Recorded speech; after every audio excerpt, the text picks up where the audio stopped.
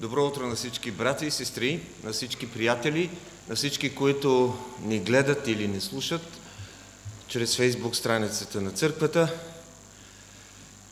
Заповядайте, влизайте по-бързо, защото пропускате. Днес нашето сутрешно богослужение на поклонение ще бъде хвалебно богослужение и ще бъде доста по-различно от това, което обикновено сме имали заедно в неделя сутрин. Няма да има една централна проповед и хвалението ще бъде през цялото събрание, през цялото време, докато сме заедно. Имаме удоволствието да сме тук заедно с доктор Пол Риджуей, който е диригент, който е аранжор, който е преподавател и пианист и ще ни послужи заедно с квартет, макар и не пълен, по различни причини. Също така и Вета е между нас и ще ни помогне в това музикално служение тази сутрин. Нека да се изправим, да призовеме Божието присъствие. Псалом 117 и 118 са псалмите на хваление. Алилуя псалми.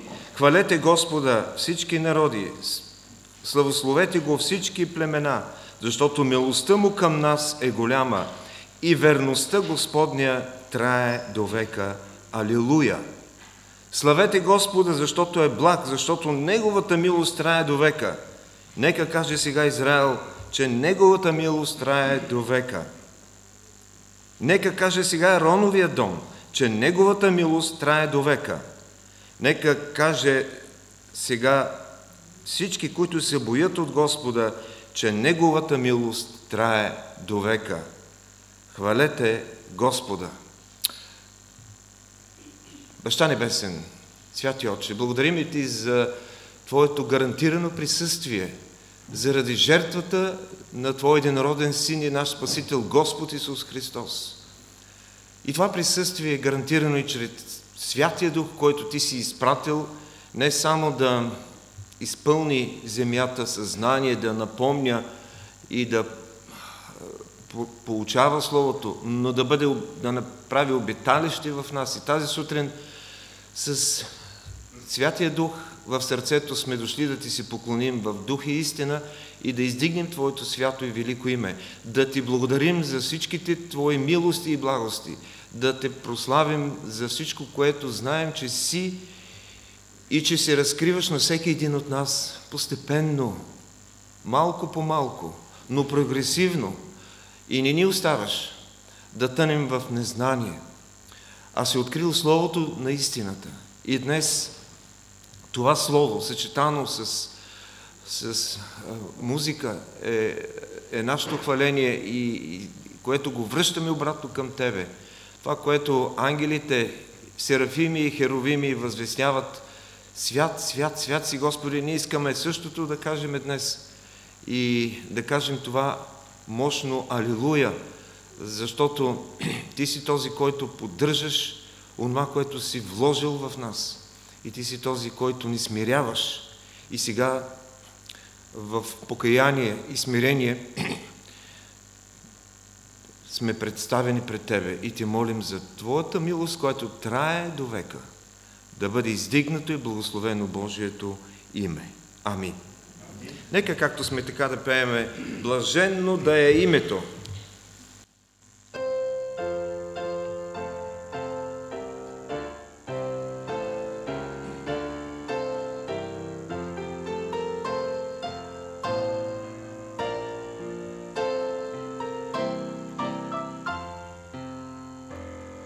Oh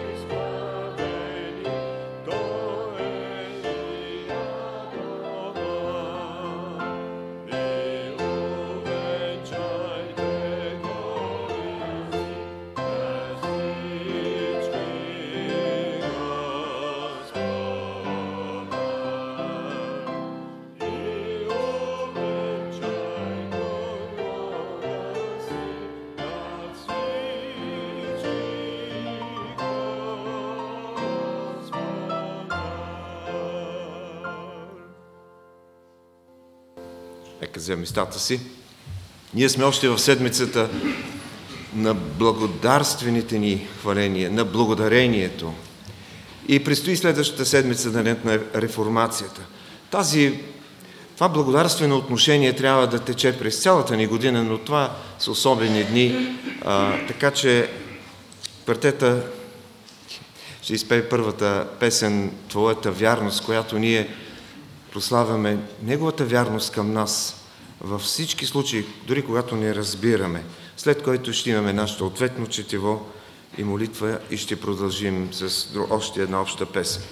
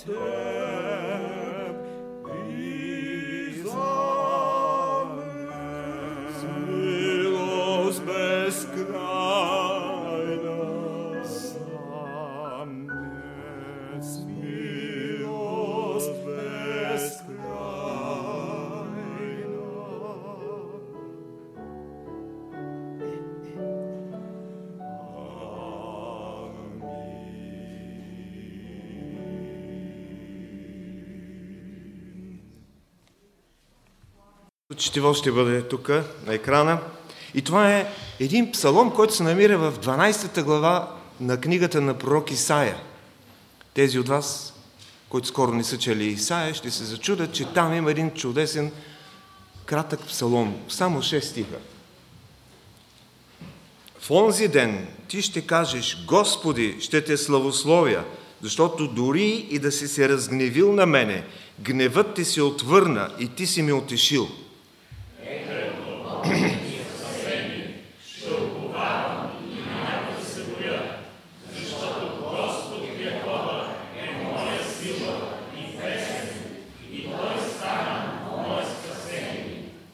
Затова с веселие ще почерпите вода от изворите на спасението. И в онзи ден ще кажете: славословете Господа, прогласете името му, изявете делата му между племената, припомнете, че негово име е възвишено. Пейте на Господа, защото извърши велики дела. Нека това бъде познато по цялата земя.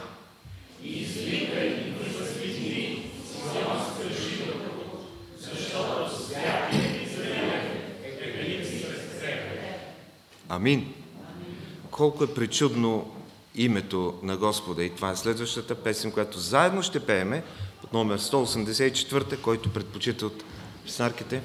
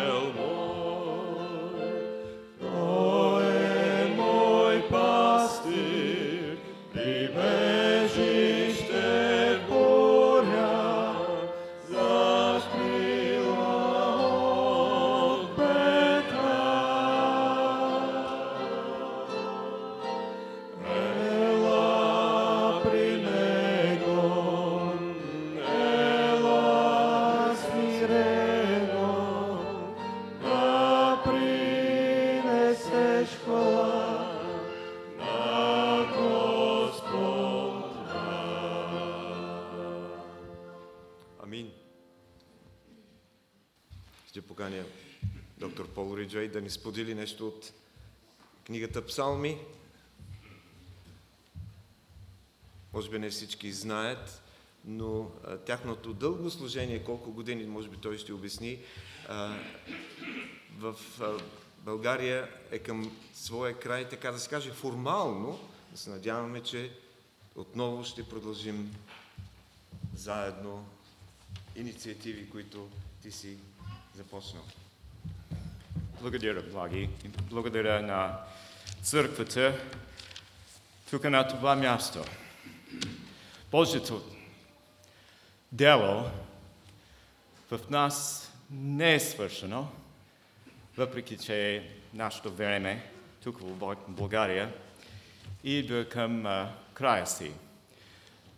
Имаме хубави спомени тук в вашата църква. Не само репетиции и концерти, които сме провеждали тук през годините, но помня, когато нашето семейство дойде в България, 1994 година беше, ние имаме трима синове, те бяха тогава на 12, на 10 и на 6 години и всички свираха цигулки. Пастор Количев чу за нас и ни покани една вечер да изнесем концерт тук в вашата зала. В неделя вечерта дойдохме с инструменти, с всичко, което беше необходимо и започнахме концерта. Свирихме първата пиеса заедно и хората започнаха да аплодират. А пастор Каличев застана веднага и каза: в тази църква не ръкопляскаме. И аз съм съгласен по принцип с него, но помня след това, 2005 година, на първия концерт, който изнесохме в зала България. Беше много голямо нещо, с 110 души в хора, с оркестър, с много голямо нещо. И на края на концерта хората се изправиха и аплодираха. И аз видях пастор Количев точно пред мене в коридора. Ръкопляскаше много голямо така. И слава на Бога за това. И това беше за мен много хубав спомен, който просто не мога да забравя. Но благодаря на Господ за това, което Той ни е позволил да правим през тези години. Искам да ви обърна внимание малко на псалмите, защото за мен псалмите са много, много важни, много ценни. И един псалом искам не да прочета, но просто да ви напомня за това, което казва. Това е 90-ти псалом, псалом на Божият слуга Мойсей. Така се пише. Доколкото знам, това е единственият псалом, който Мойсей е написал. Но той започва с това: Господи, Ти си ни бил обиталище от род в род.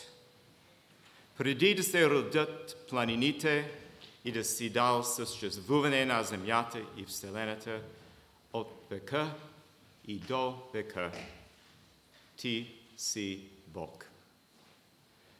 И трябва да мислим, кои сме ние пред Всевишният, пред този, който е създал всичко, което е, и нас. И Неговото Слово ни е дал, но ние вземаме псалмите и много други текстове през годините и създаваме с талантите, с мислите, които Бог ни е дал. И чрез вдъхновението на Святия Дух, ние сме създали милиони песни в хваление на нашия Бог. И когато пеем тези песни, думите въздействат върху нас 10 пъти по-силно, както само четем думите. Ние ги помним.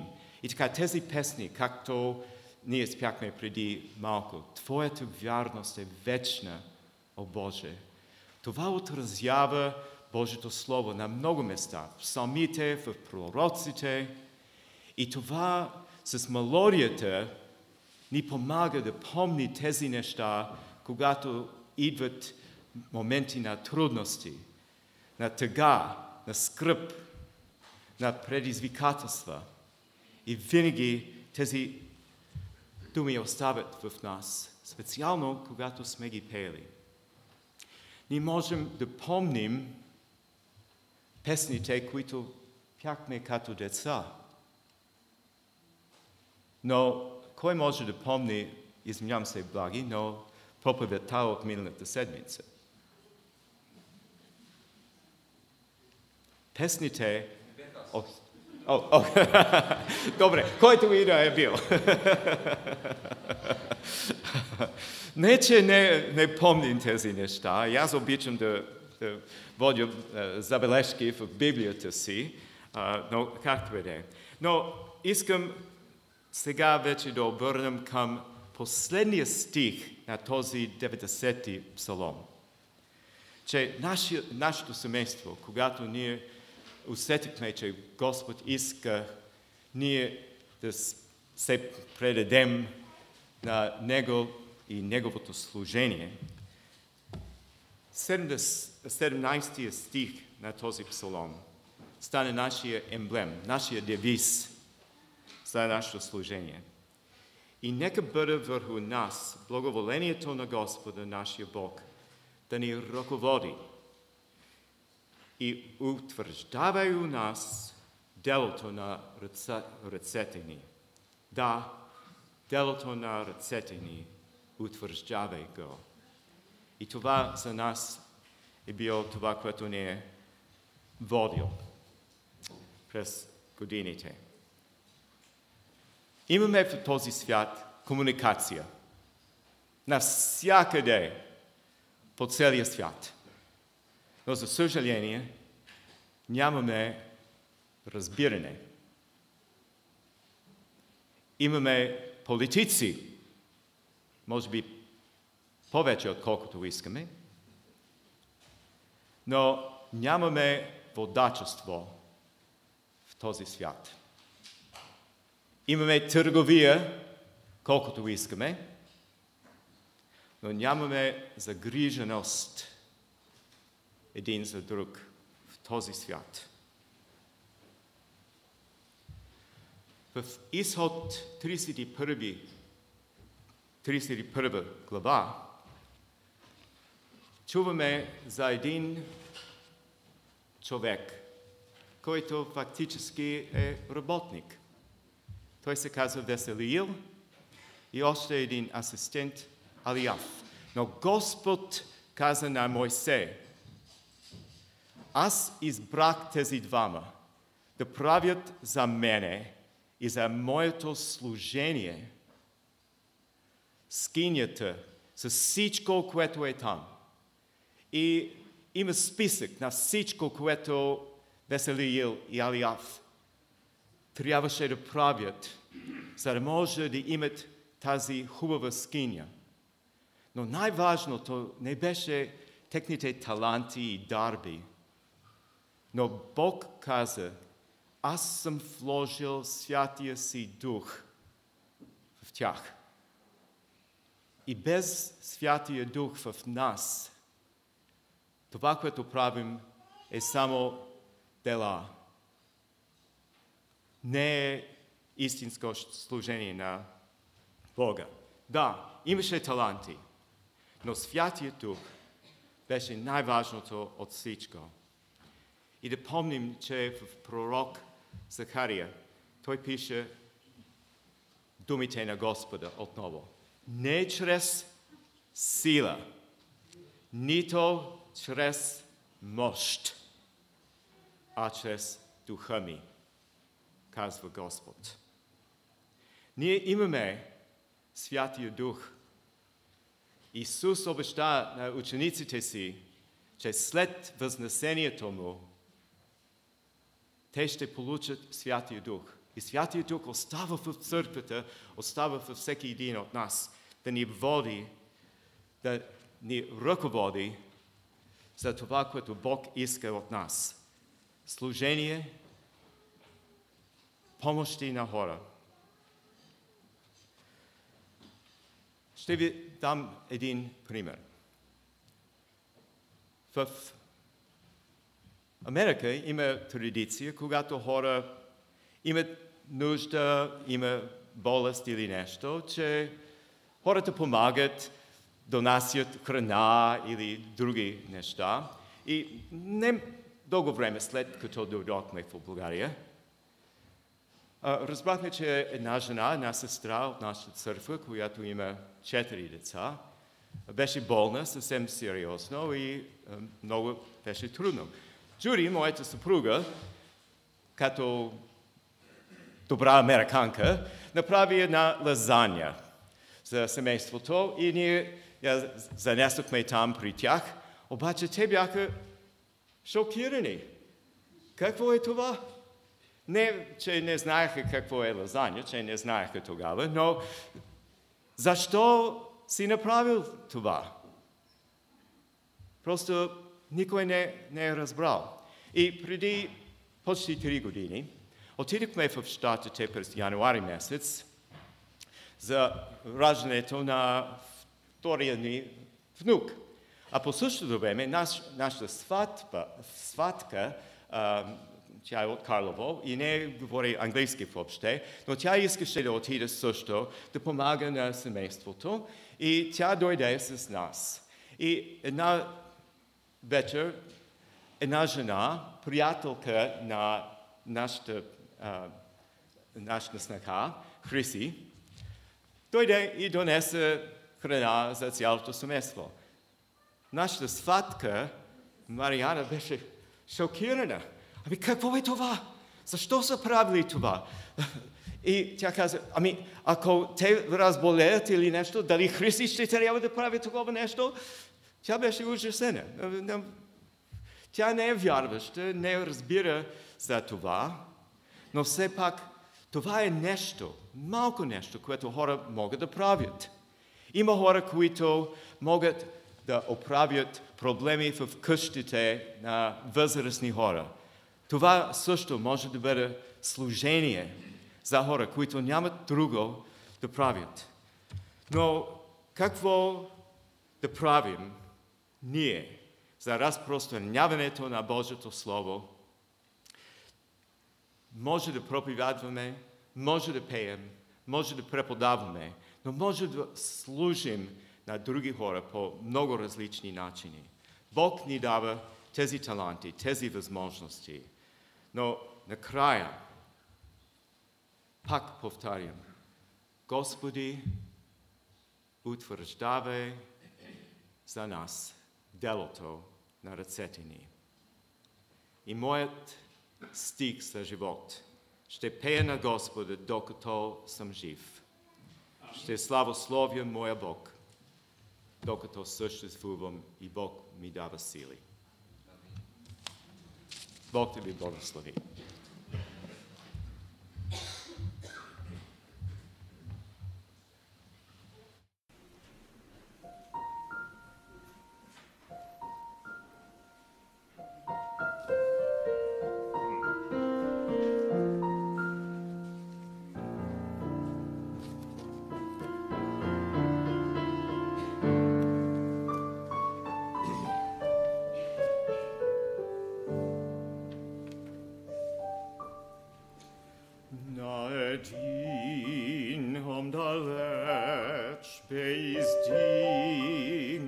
Grob krast, jaret znaken amka Israel.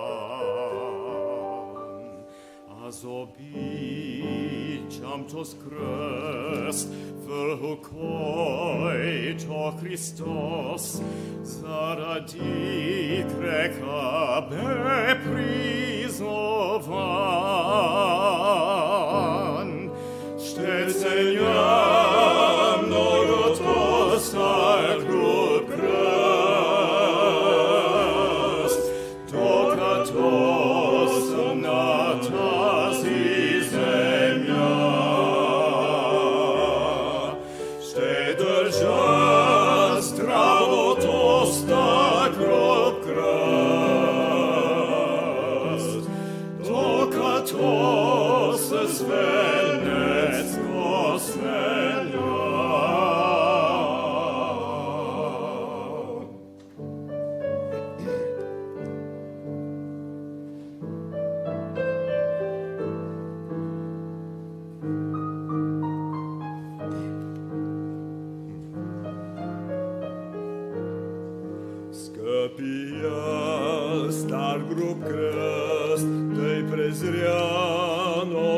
света, чудна прелест за мене се кри. За да носи Христос до Голготата с кръст, своята слава остави в небе. Ще ценя многото стар груб кръст, докато съм на тази земя. Ще държа здравото стар груб кръст, докато с венецко сменя.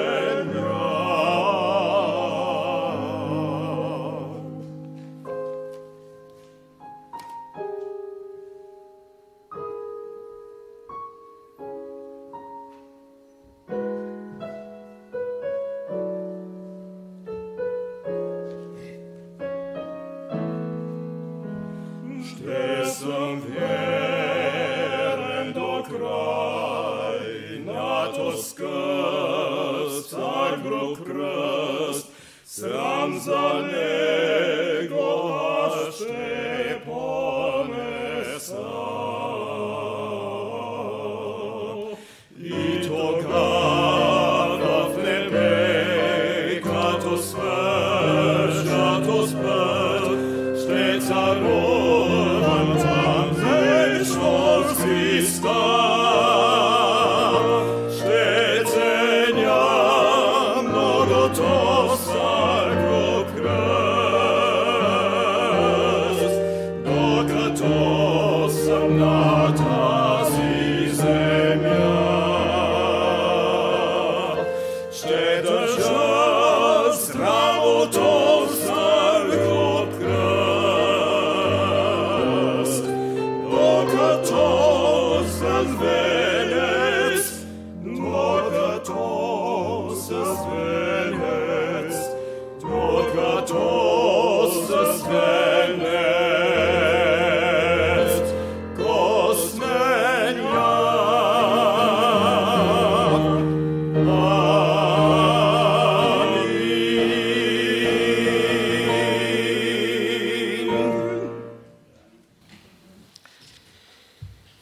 Чухме в този псалм за слугата.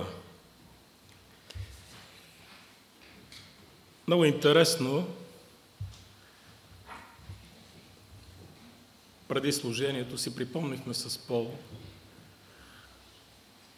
че нашето приятелство започна преди около 20 години. Той каза, че е малко повече, но аз мисля, че е 20.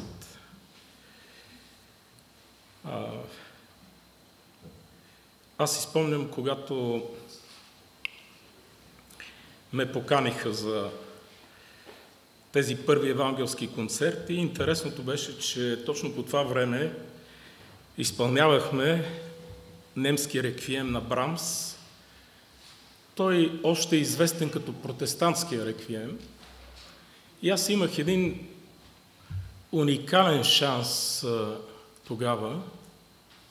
Спомням си, че много бързах за репетицията в зала България, но идвах от срещата с диригента, който дирижираше немския реквием, Георги Димитров, един изключителен диригент, който е завършил в Германия, но не това е важното. Важното е, че той имаше отношение към текста. По време на репетицията той каза някои неща относно съдържанието и така с цялото смирение, което Господ ми даде, тъй като в нашите среди той е известен като човек, който е с избухлив характер, не търпи някой така да му се бърка в концепциите. Отидох при него и казах: маестро, бих искал нещо да ви кажа. И той ми даде възможност. Казвам, има неща, които, да, вие правилно забелязвате, че това са текстове предимно от Стария Завет, но през цялото време Това послание, което Брамс отправя с този реквием, това е към идващия Спасител. Този, за когото е пророкуван още в Едемската градина. И той ме попита, казва: можеш ли, колега, да ми помогнеш да намерим тези текстове? Казвам: разбира се. Аз не знаех какво ще предстои от тук нататък. След като поработихме с него 2 дена, паралелно с това се готвихме за концерта с Пол, в зала България се прочетоха текстовете от Божието Слово, прочетени от Мариус Донкин, директора на Народния театър. Това беше такова благовестие.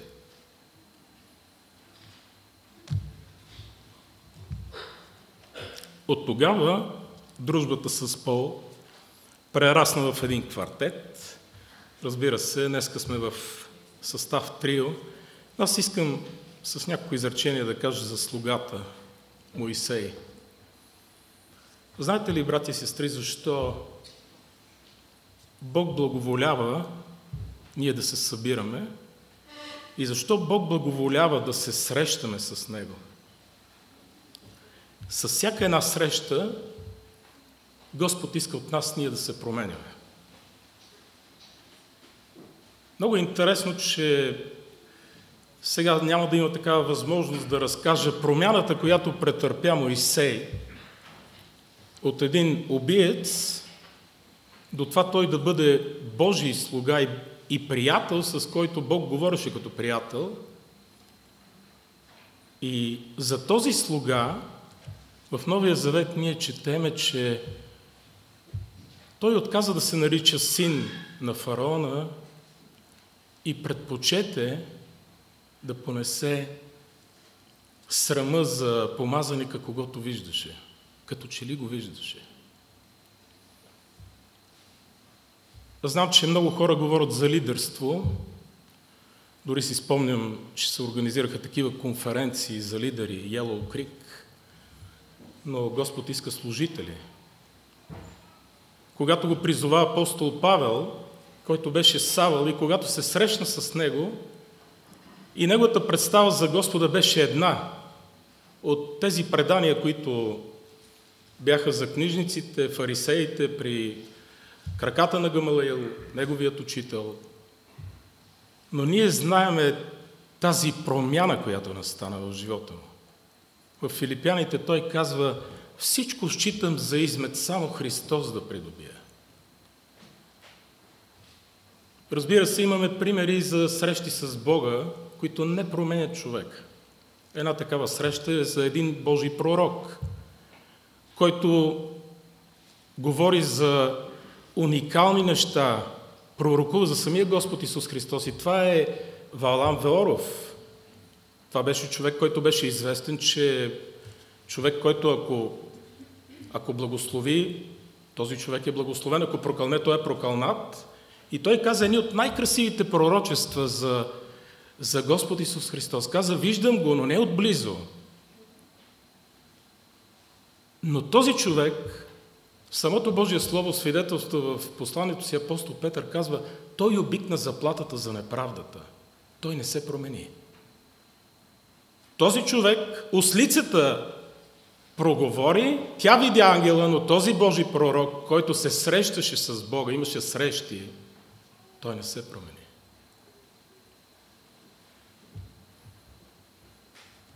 Ще завърша с 2 изречения.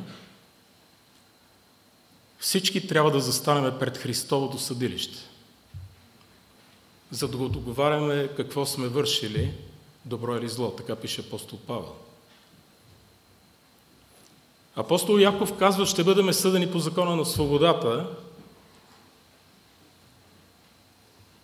и казва: нека да не си правим илюзия.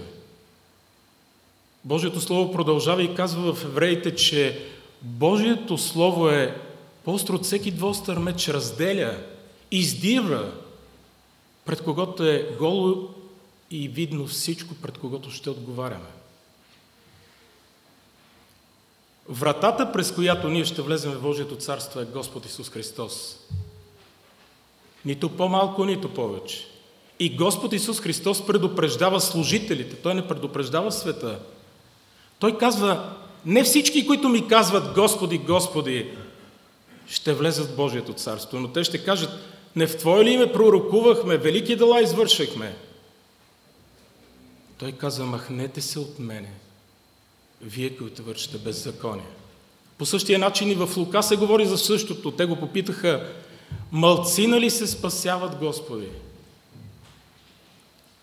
Той им каза: мнозина ще се стараят да влезнат през тесните врата, но не ще могат. И когато дойде Господарят, тогава Той ще им каже: махнете се, защото не ви познавам. Ръстът е Христов, мярката е Христова. И апостол Павел казва: за мене да живея е Христос. Не 50% Павел и 50% Христос, не 100%. Когато Бог благоволи да се открие на Ваалам Веоров, му каза: пътят ти не е добър пред мене. Пътят ти. Моисей, когато пожела да го води Господ, след като му се откри в капината, той му каза: ако Твоето присъствие не ме води, покажи ми пътя си. Господ иска промяна от нас. И ще завършва с най-прекрасната промяна.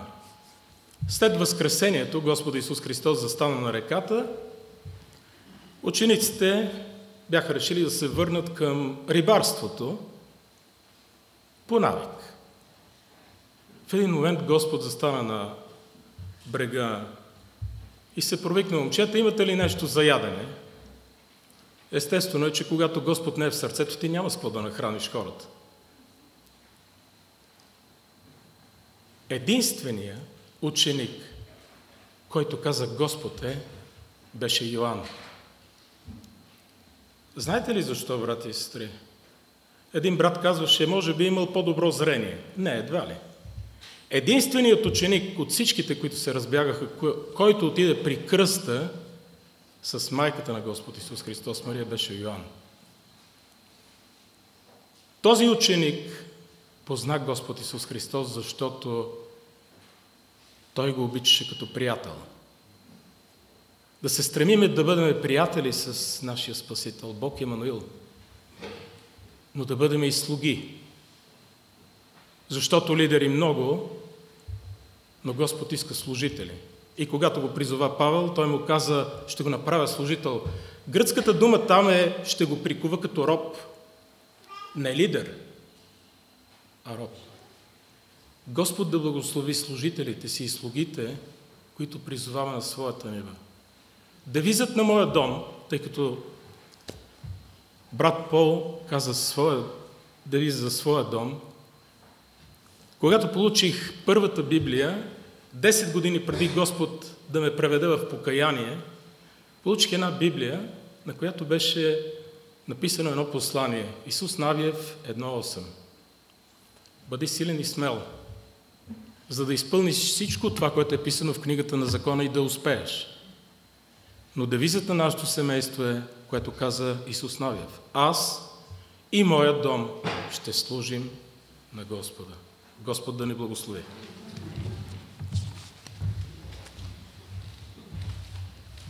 Нека да изпеем още една обща песен, благодарствена песен. Татко, с благодарност за Твоя син ще пеем. Това е "Има изкупител". Нека заедно издигнем глас на хваление.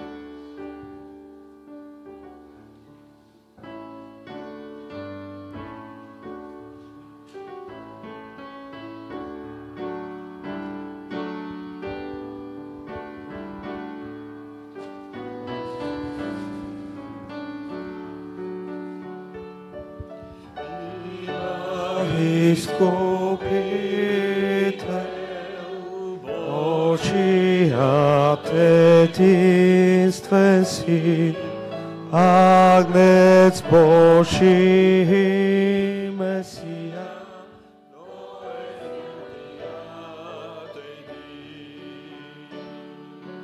Татко, с благодарност за Твоя си ще пеем, за Духа Ти в нас изпрати, за да ни новороди.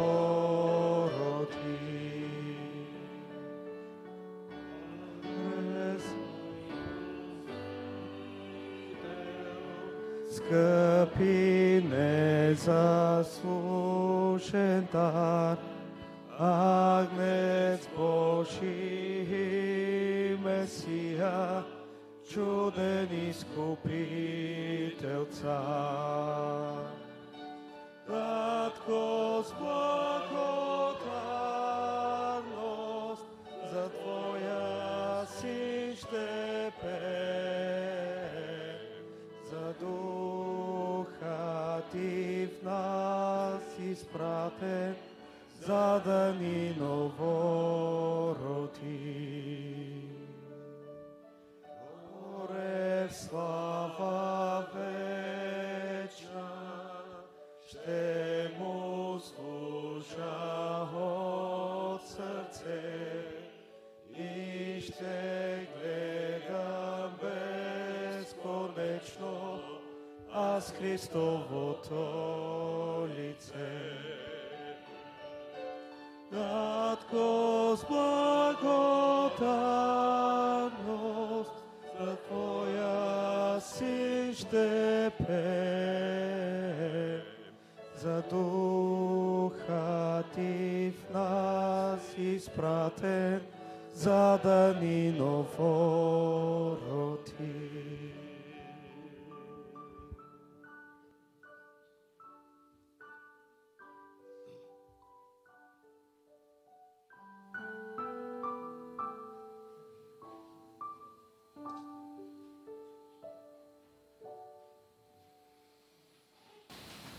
Следващото изпълнение, което ще имаме заедно, говори за тази вътрешна радост, която само идва от едно спасено и едно обновено сърце.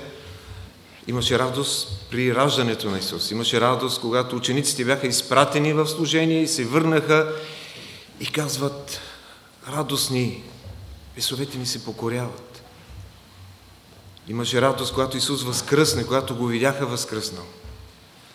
Има радост във всяко едно служение в Божието име.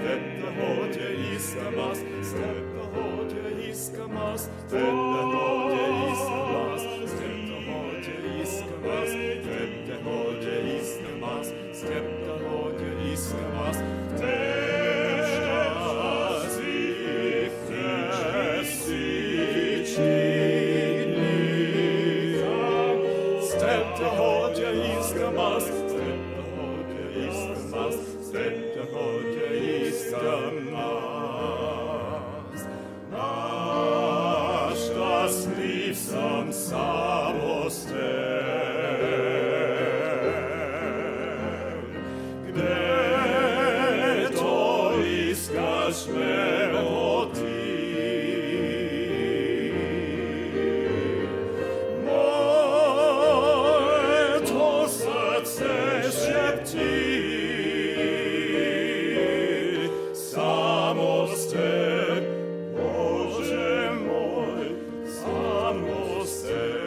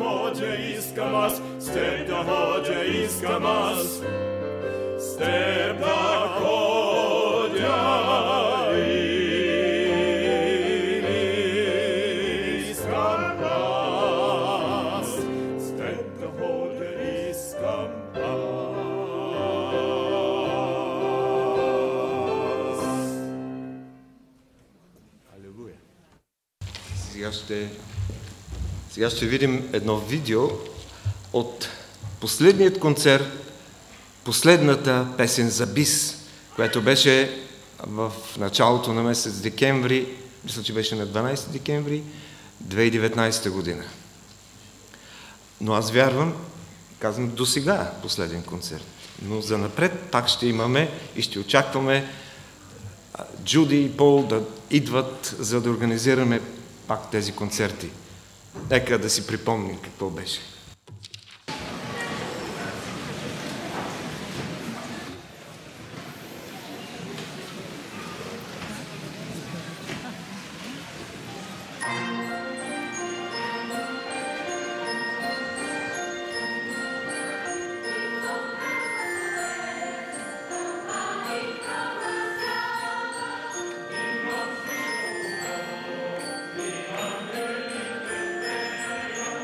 Aleluya. 「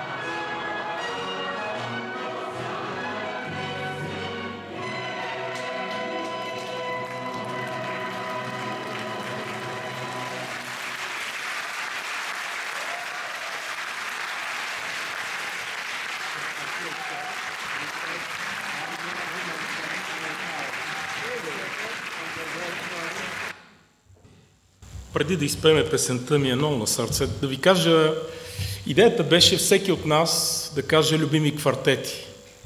Но тъй като няма как да се вместим в службата, защото папката е дебела, за мен всичките квартети са любими, но този, който ще го изпеем, е малко по-особен.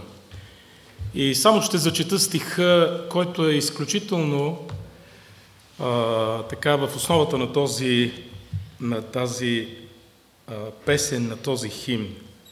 Защото се яви Божията благодат, спасителна за всичките човеци, и ни учи да се отречем от нечестието и световните страсти, да живеем разбрано, праведно и благочестиво в настоящия свят, ожидайки блаженната надежда, славното явяване на нашия велик Бог и Спасител Исус Христос, който даде себе си за нас, за да ни изкупи от всяко беззаконие, от чистия себе си люде за свое притежание, ревностни за добри дела.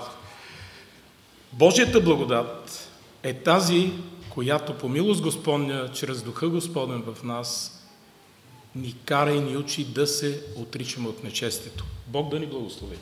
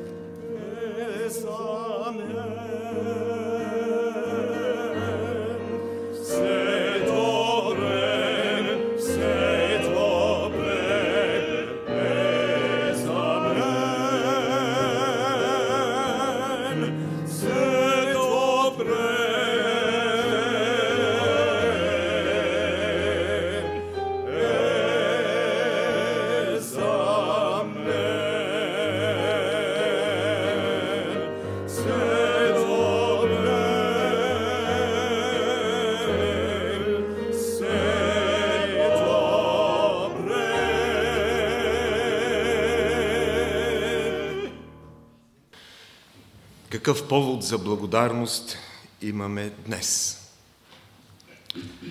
Съжалявам, че сестра Джуди не е между нас, за да изразиме още по-силно нашата благодарност, както за служението на Пол Риджуей, така и за нейното, за социалното служение в домът в Боровци, Монтанско, и се надяваме това да продължи с друг ръководител.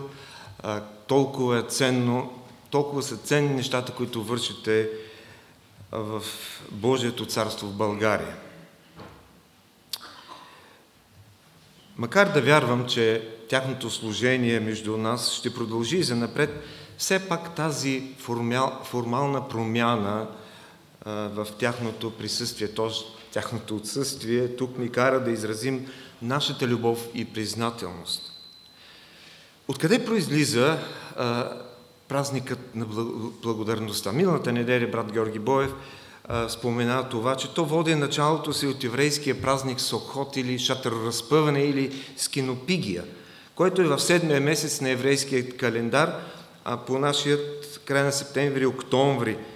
И за него имаме тази информация в книгата Левит, 23 глава, и 39 стих ни се казва: на 15-тия ден от 7-я месец, когато ще сте прибрали произведенията на земята, ние ги прибрахме миналата неделя, ги показахме тук, да празнувате Господния празник 7 дни. Първият ден да бъде тържествена почивка и 8-я ден да бъде тържествена почивка. Днес отново сме тук, за да благодарим на Бога за всичките не само материални, а толкова много духовни дарове. Инструкциите обаче са такива: да принасяте жертва на Господа, да имате свято събрание и, забележете, да смирите душите си. Без тази смиряваща подготовка за душата ние не можем да имаме правилно празнуване на който и да е библейски празник. И за да се зарадваме за неговите дарове и благодарността ни да бъде от сърце, всеки от нас трябва да смири себе си чрез изповед и покаяние пред Господа. Същият благодарствен празник се е провеждал и по времето на вторият храм, по времето на Исус, но малко по-различен начин. На този празник първосвещеникът взима вода от водоема Силоам, който е доста ниско. Тези от вас, които сме ходили в Ерусалим точно преди тази пандемия, видяхме колко ниско е този Силоам. И оттам взима вода свещеникът и заедно с една дълга процесия от радостен народ отиват в храма. Това става всеки ден, 6 дни поред.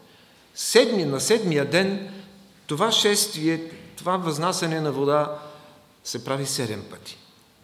И в най-драматичния момент свещеникът излива вода на олтаря и целият народ пее тези халел или алилуя псалми от 113 до 118.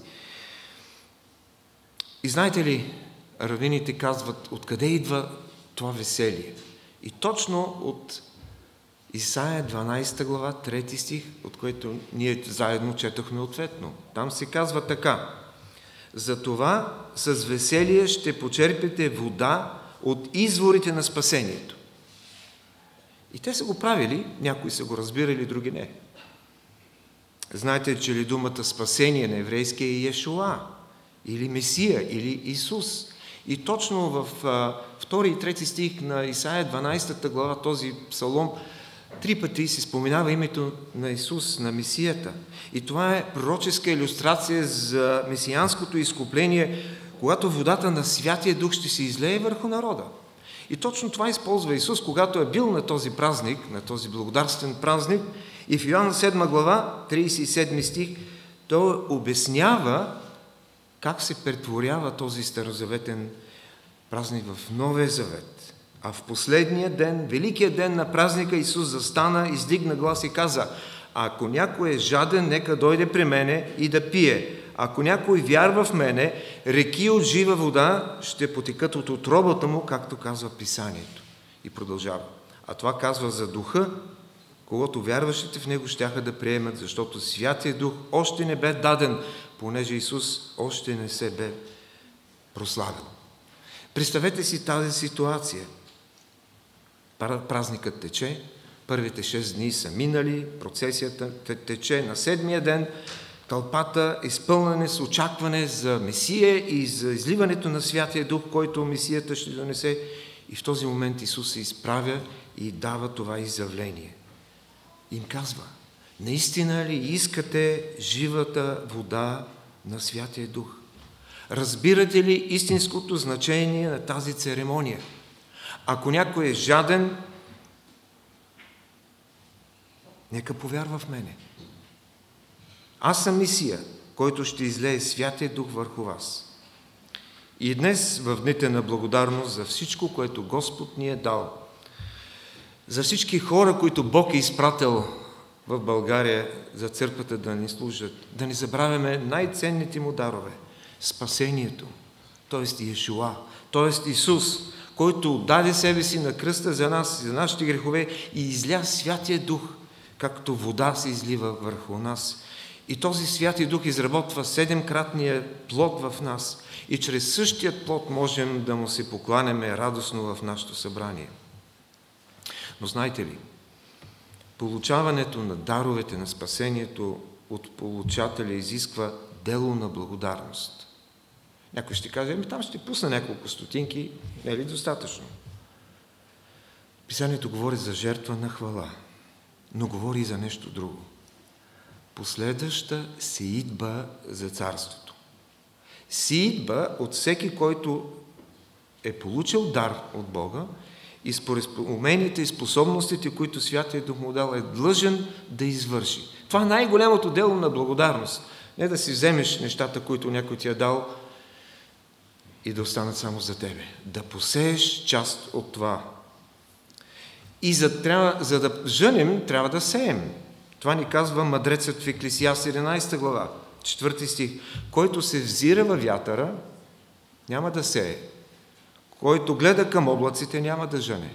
Който се плаши от каквато и да е болест, пандемия или има всякакви притеснения, няма да има плод. Сей семето сутрин, казва, и вечер не въздържай ръката си, защото не знаеш кое ще успее. Това или онова.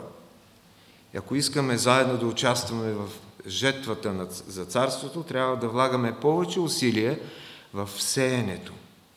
И в тези стихове Божието Слово ни съветва да не живеем един пестелив християнски живот, да не въздържаме ръката си в предоставени случаи за споделяне на вярата и благовестието, защото не знаем кое ще успее. От миналата седмица ние подехме една кампания за сеене на благовестието във всеки дом в село Доброславци, където имаме членове на църквата. И очакваме да видим кое ще успее. Това или онова. Може би не което сме очаквали. Ако Святия Дух ни води, той ще успее чрез семето, което ни дава да посеем. А ние си пазим, пестим силите си, понякога от страх, понякога от несигурност, гледаме на вятъра, гледаме на облаците и оставаме безплодни. А нашият Бог не е пестелив. Не е пестелив в залезът, не е пестелив в изгрева. Бог е благодатен. Характерно е за Бога да излива щедро изобилие. Благодатта му е преизобилна. Соломон ни получава същото, на което получава Исус. Не се безпокой дали хората приемат онова, което им даваш. Гледай да не въздържаш ръката си. Имаш ли нещо за даване? Давай, не се безпокой от последствията. Важното е да не пропуснем жетвата. Има много християни, които пропускат жетвата. Има посяти семена, няма кой да ги ожени. И един от големите пророци, Еремия, свидетел на падането на Южното царство Юда и отвеждане на Израел в плен, говори за това. Еремия казва: премина жетвата, мина се лятото и ние не се избавихме. За съжаление, това ще бъде факт за много хора, защото ние не сме готови да отидем да жънем онова, което Господ е посял. Премина жетвата, мина се лятото. Да, вече ние сме в есен. И в духовен смисъл, дали пропуснахме Жетвата. В Писанието Господ използва думата за жетва, за да ни покаже колко много хора имат нужда да бъдат спасени от Бога. И сам Исус казва в Матей 9 глава, жетвата е изобилно, но работниците са малко. Молете се на Господаря на жетвата да изпрати работници на жетвата. Това е слово и за нас днес. Светът е пълен с мъже, жени и младежи, които се нуждаят от Христос. Кой ще достигне? Кой ще им каже? Заобиколени сме от неспасени хора, които не осъзнават своето реално състояние. И нека, когато благодарим на Бога за даровете и да се радваме за тях, да не забравяме, че има много неожъната реколта, която е озряла, която Бог е посял, но не сме я прибрали. Нека да следваме посвещението в сеитбата и добрият пример на хора като Риджуей и самите ние да участваме в сеитбата, но и в жетвата. Бог да ни благослови. Амин.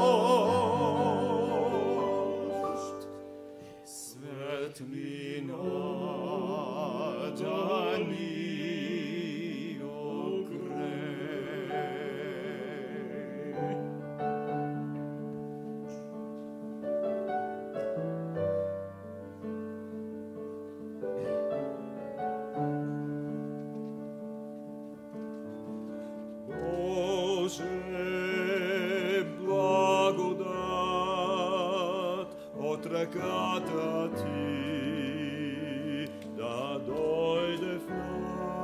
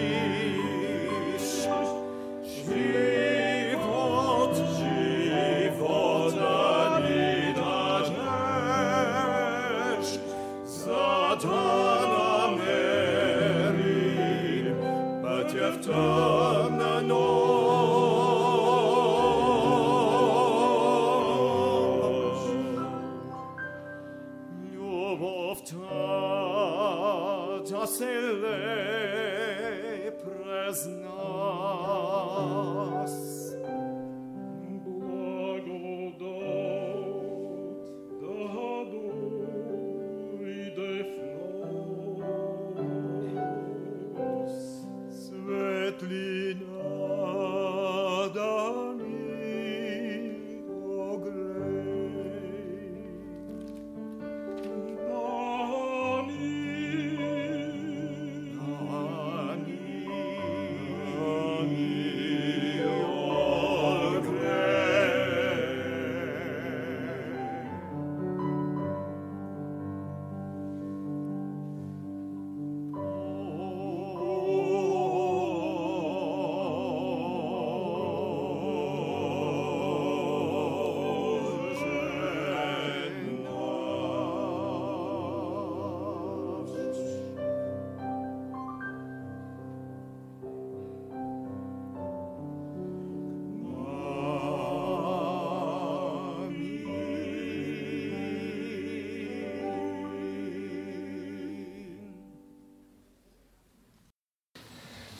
Ние сме към края на нашето хвалебно богослужение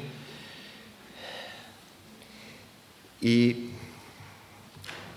не трябва да пропускаме и съобщенията, богослуженията. Следващият неделен ден е денът на реформацията, както знаете, според календара, но поради усложнената епидемиологична обстановка, Господната трапеза ще отменим за следващият месец. Колкото и да ни се искаше, това е по-подходящо да го направим. Библиотеката, вестник Зорница, кафе, книжарницата работят, може да си вземете нещата и не забравяйте, че имаме календари за следващата година.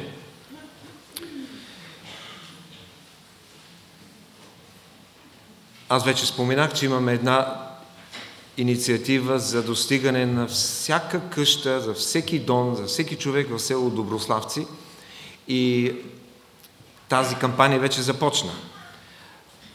Нашите хора вече са преминали през доста от къщите, но остават много непосетени.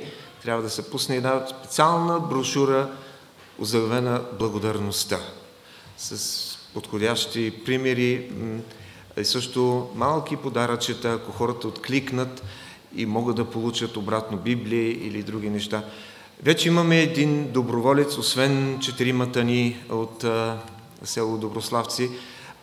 Ако някой би желал да се включи, за да отидем през тази последна седмица и да обходиме необходените къщи, да пуснем в почтенската кутия или да разговаряме с хората, нека да се обади след малко. А тези от вас, които биха искали да се молят за успеха на насищането с Божието послание в село Доброславци, ще получат при изхода едно малко подаръче, едно пакетче сладко благоухание лавандула с надпис "Бог те обича". И ще помоля дали брат Искрен или някой друг да са там на входа, на изхода, т.е. за да може тези от вас, които желаят, които не са получили и които ще се молят за това и ще се включат, да получат този малък подарък. През миналата седмица дойдоха 2 души, които обявиха една и съща нужда. По различно време, но нуждата е за гледане на хора в нужда. Един не толкова възрастен човек, но с някои нужди, отклонения, има нужда от грижа. И също една възрастна жена, една сестра наша на 91 години, която също има нужда от гледане. И двата случая са придружени с отдаване на собственост срещу гледане. Така че, ако някой знае хора, които се грижат, имат тези умения да се грижат за хора в нужда срещу, разбира се, тези условия, нека да се обадят, за да можем да помогнем. Хората търсят християни, хората търсят хора с сърце, които ще се грижат за такива хора. Пол Риджуей обогати нашия репертуар на нашия хор. И от името на хора към църквата искам да изкажа голяма благодарност. Не съм ги броил, Пол, но сигурно са над 100 през всичките тези години песни с концерти в зала България, с които обогатихте нашия репертуар, и много благодарим и се надявам да продължим заедно служението, дали дистанционно или те чакаме отново да дойдеш. Започна абонамента за ежедневното духовно четиво хляб за всеки ден. Годишният абонамент е 8 лева, срокът е 14 ноември. Парите може да внесете при Маги Сламова или сестра Елка Джамбазова. Следващите недели това съобщение ще го подновяваме, така че хляб за всеки ден е едно прекрасно четиво.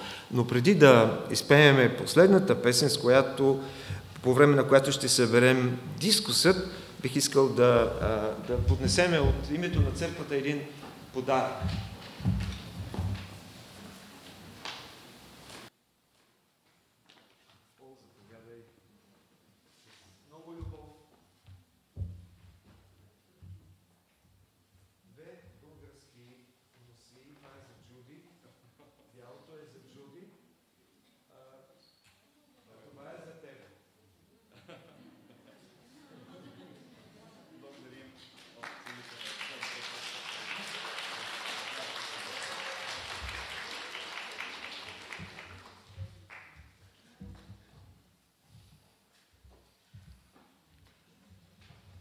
Няма да плачем.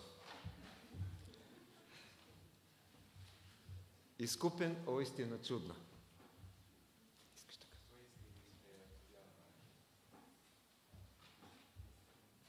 Мисля, че няма да.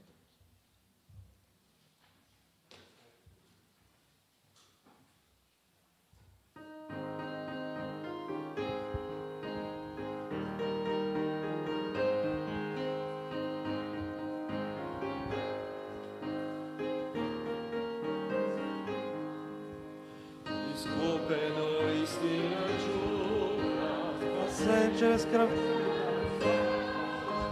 О Божия милост безкрайна,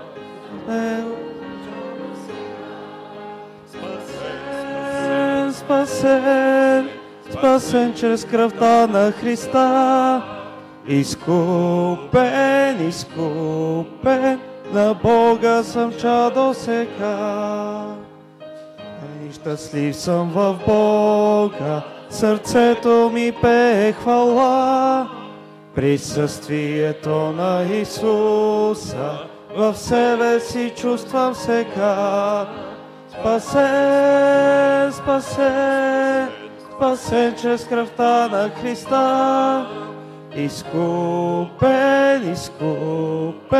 на Бога съм чадо сега. Обичам аз моя Спасител и хваля го тук всеки ден. Възпявам този чуден приятел, все и във все за мен. Спасен чрез кръвта на Христа. Изкупен, на Бога съм чадо сега. Ще видя Исуса в слава, всемощен цар на небеса. Той винаги ме направлява и песен ми дава в нощта. Спасен чрез кръвта на Христа. Изкупен, на Бога съм чадо сега. Готвен за мене във вечния дом на Отца. Небето Христос ще ме вземе, с Него да бъда всегда. Спасен чрез кръвта на Христа. Изкупен, на Бога. Благодата на нашия Спасител Господ Исус Христос, любовта на Бог Отец, присъствието, ръководството, общението на Святия Дух да бъде с всички нас, домовете ни, с децата ни, с църквата ни, с Риджуей, с нашият народ и с Твоята църква, Божията, Христовата църква по целия свят, сега и през вековете. Амин. Бог да бъде с вас. Довиждане. Довиждане с вас.